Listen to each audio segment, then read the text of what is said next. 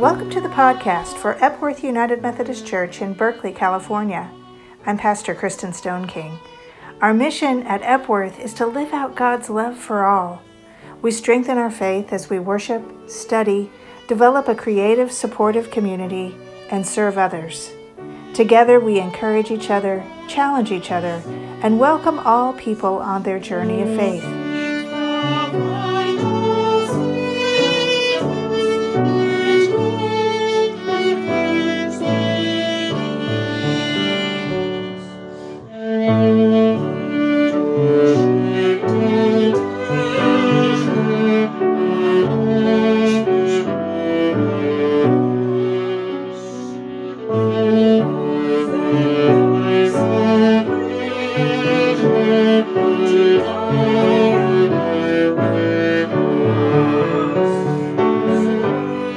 We are a reconciling congregation, meaning that persons of all sexual orientations and gender identities are welcomed to help transform our church and our world into the full expression of Christ's inclusive love. We are a sanctuary church, advocating for the rights and dignity of immigrants, and we stand in solidarity with the movement for Black lives.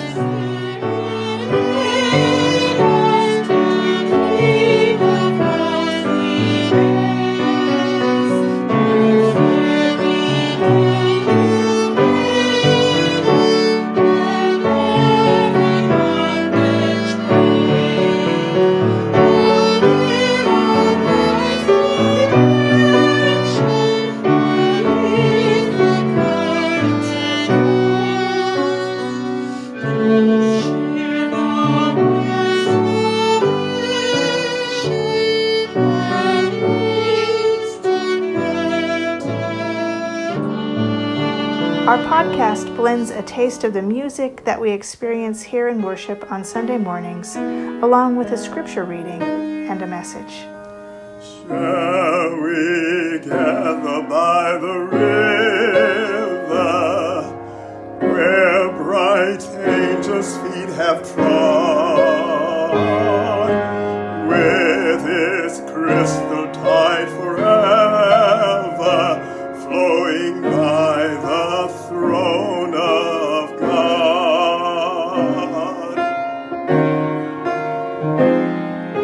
Yes, we'll gather by the river, the beautiful river, together with the saints at the river that flows by the throne of God.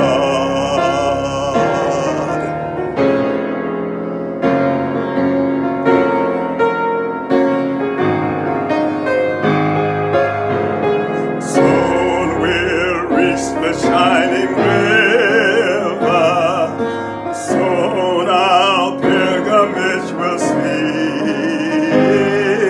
soon our happy hearts will quiver with a melody of peace. Yes, we'll gather by the river, the beautiful river, together with the saints by the river that flows by the throne of God, that flows by the throne of God. Take me to the water, take me to the water, take me to the water to be baptized. I know I've got religion, I know I've got religion. I know I've got religion. Yes, I do. Take me to the water. Take me to the water. Take me to the water to be baptized. Hi, my name is Maylin. I'm a member of Epworth. Our scripture reading today is Isaiah 43, 1-7. But now, thus says the Lord, He who created you, O Jacob, He who formed you, O Israel, do not fear, for I have redeemed you. I have called you by name, you are mine. When you pass through the waters, I will be with you, and through the rivers, they shall not overwhelm you. When you walk through fire, you shall not be burned, and the flame shall not consume you. For I am the Lord your God, the Holy One of Israel, your Savior.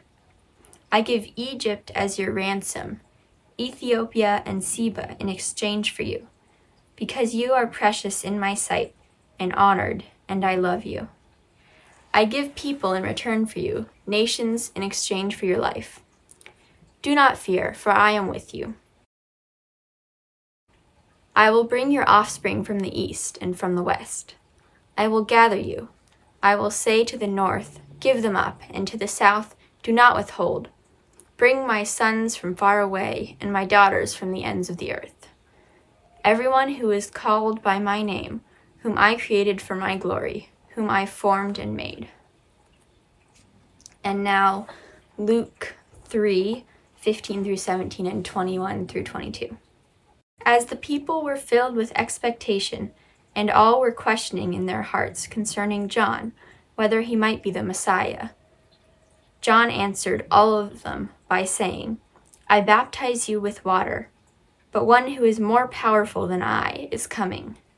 I am not worthy to untie the thong of his sandals.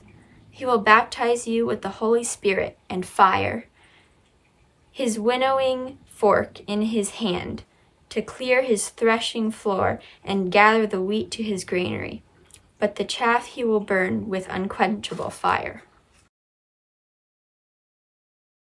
Now, when all the people were baptized, and when Jesus also had been baptized and was praying, the heaven was opened, and the Holy Spirit descended upon him in bodily form like a dove. And a voice came from heaven, You are my Son, the Beloved. With you I am well pleased.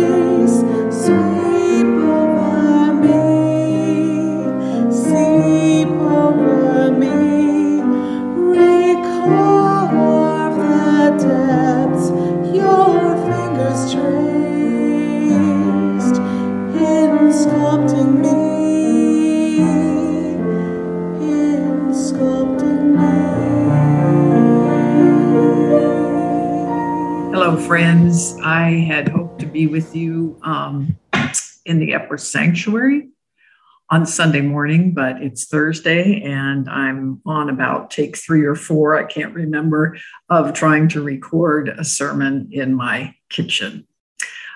This is how life has been in the past months, years even, and I know you understand. As I thought about the events of the week and the many changes and uncertain circumstances we face, I'm reminded of the words of songwriter Carrie Newcomer, and I want to share with you a few words from her song, "You Can Do This Hard Thing," because it resonates with me and perhaps it will with you as well. Here we stand breathless and pressed in hard times, hearts hung like laundry on backyard clotheslines. Impossible just takes a little more time. From the muddy ground comes a green volunteer. In a place we thought barren, new life appears. Morning will come whistling some comforting tune for you. You can do this hard thing. You can do this hard thing. It's not easy, I know, but I believe that it's so. You can do this hard thing. Let's pray together. Gracious God, I ask now as we connect through the marvel of technology, that you bind our hearts and thoughts together. And I ask that the words of my mouth and the meditations of all of our hearts will be fully acceptable in your sight. In the name of Jesus, whom we call the Christ. Amen. My friend, you may well hear a train whistle at some points because we live at Jack London Square right by the Amtrak station, and I don't know how to filter out that noise, so this is life. Bear with me. I was flooded with memories as I anticipated preaching in Epworth Sanctuary. Over 5 decades ago, Epworth was my church home. I spent many Sunday mornings in the choir loft and many Sunday evenings roaming around the sanctuary with members of the youth group. I recall one night calling on the phone, and we must have somehow had access to an office phone, a landline, of course. I called Assistant Pastor Glenda Thomas to ask whether we could consume the leftover communion bread that was still on the communion table. She said, "Remember that it's holy," and gave her permission. There are so many stories of being at Epworth and with Epworth people. There are so many adults who nurtured and challenged and supported me.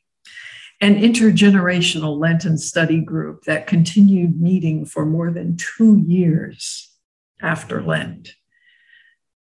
Youth Sundays and camping trips, and so much more. My opportunity to preach in the sanctuary has, of course, been upended by the virus that continues to impact so many of us, all of us. And so I found out on Tuesday that Epworth's tech team would like me to upload a sermon to the Epworth Dropbox on Thursday. And so here it is. And isn't this the way we have learned through this persistent pandemic? We can plan all we like, but we pivot constantly. Faithful groups of people, like Epworth's Do No Harm Committee, make decisions about when, where, and how to gather and how to balance the needs of community with the need to protect each other. Because we must, and we can. And the story of Jesus' baptism certainly doesn't require us to be in the sanctuary or require a preacher to be dressed in robe and stole. So won't you consider with me how this story becomes our story today? Because I suspect that we very much need the message that Jesus heard at the time of his baptism. 3 gospel writers, Mark, Matthew, and Luke, tell us that Jesus is baptized at the River Jordan, baptized by John, who is kind of a New Testament Elijah, an odd but powerful character from the Jewish scriptures, a prophet expected to return when the Messiah comes.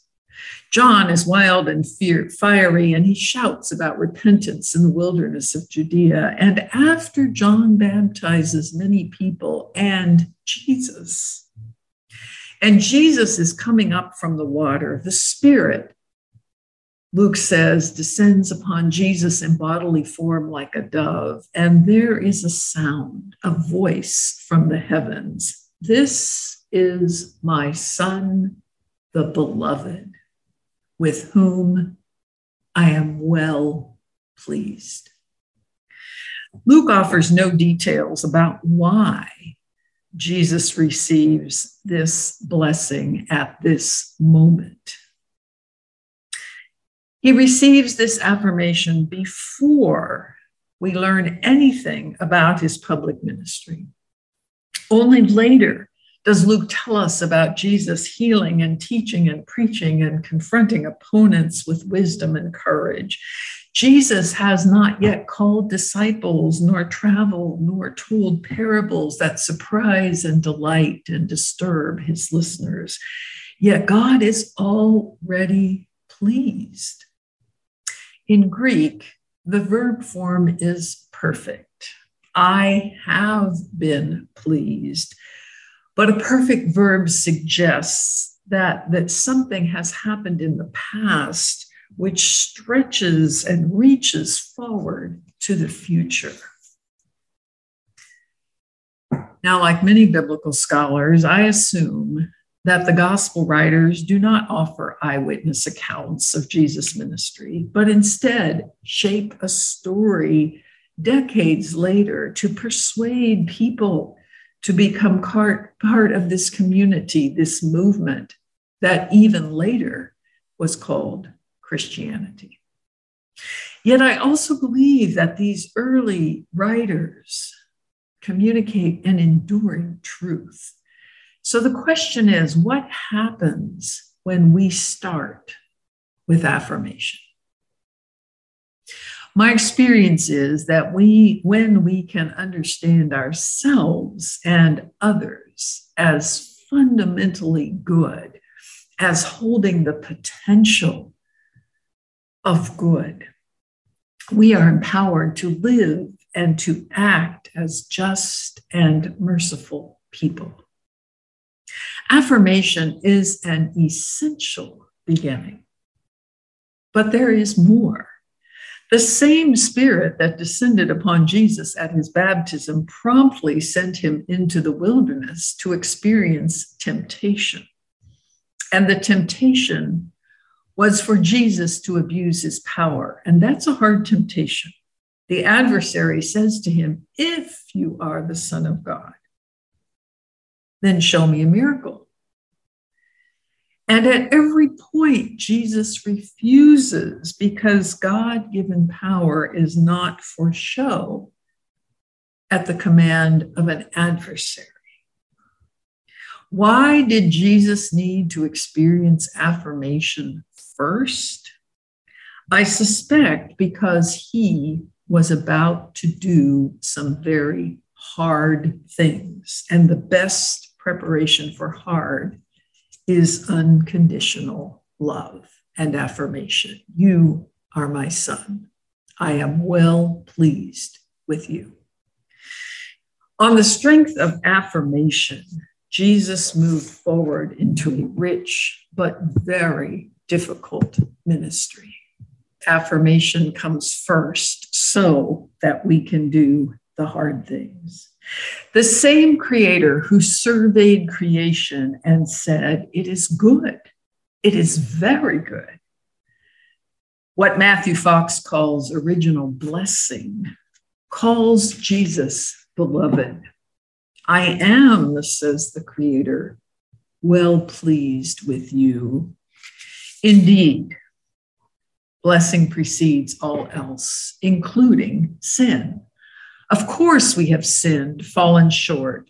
To use the theologian Susanna Wesley's definition of sin as what separates us from God, we are all separated sometimes, but that separation, sin, is neither the last nor the first word. In Christian circles, we like to use the language of salvation. Perhaps you've encountered the question, are you saved? But there is another question equally important that should follow. Saved for what? Saved to work with God and others to create community, the kingdom of God right here.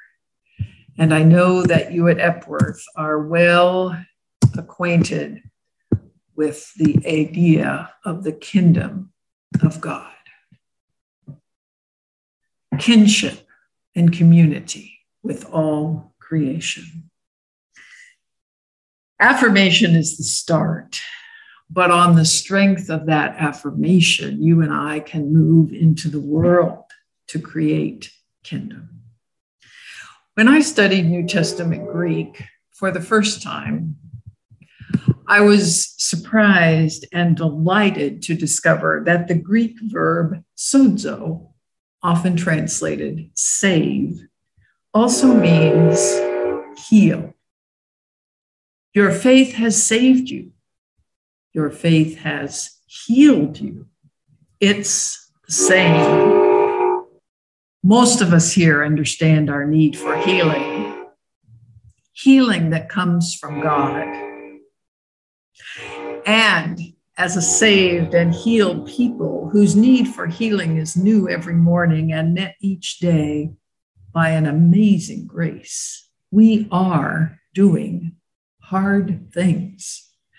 Getting out of bed might be our most spiritual act some days. Preparing lesson plans, not knowing from week to week or even day to day whether we will be teaching online or in person.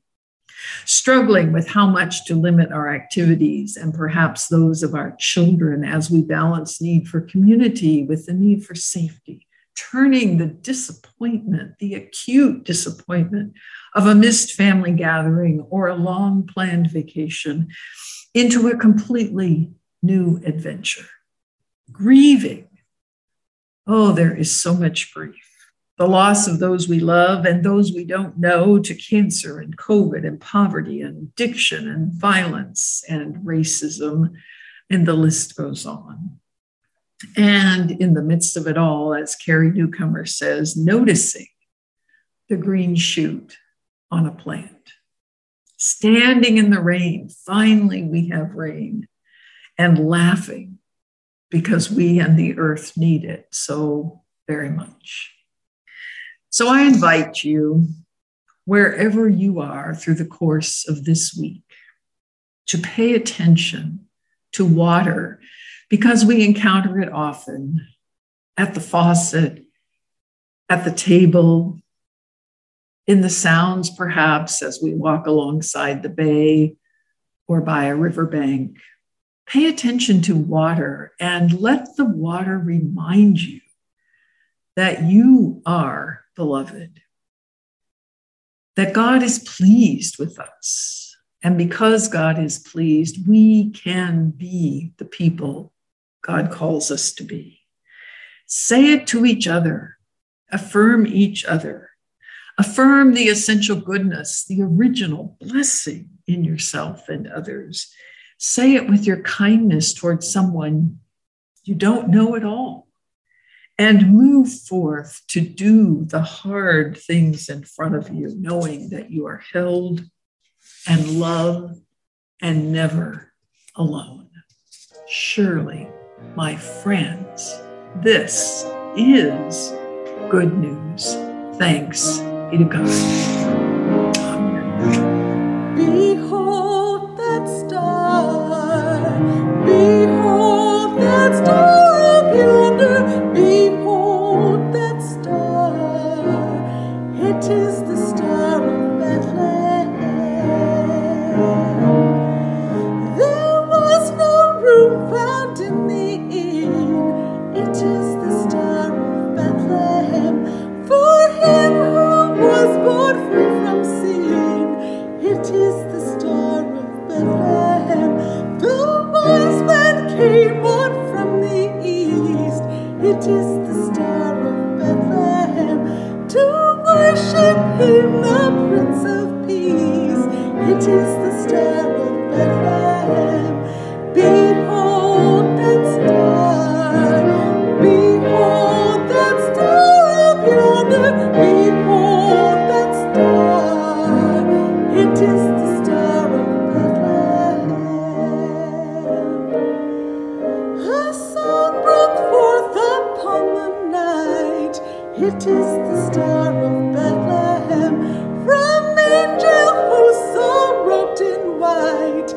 It is the Star of Bethlehem. Glory to God, world without end. It is the Star of Bethlehem. Peace on the earth, goodwill to men. It is the Star of Bethlehem. Behold that star. Behold the star up yonder. Behold that star. Behold the star of Bethlehem.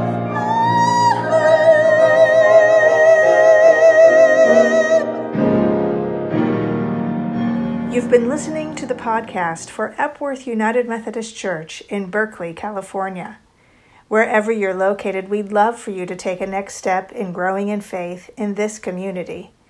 Our online worship is at 10 a.m. on Sunday mornings on Facebook, YouTube, and on our website at epworthberkeley.org. Or you can fill out an online Connect card at epworthberkeley.org/connect. Have a great week.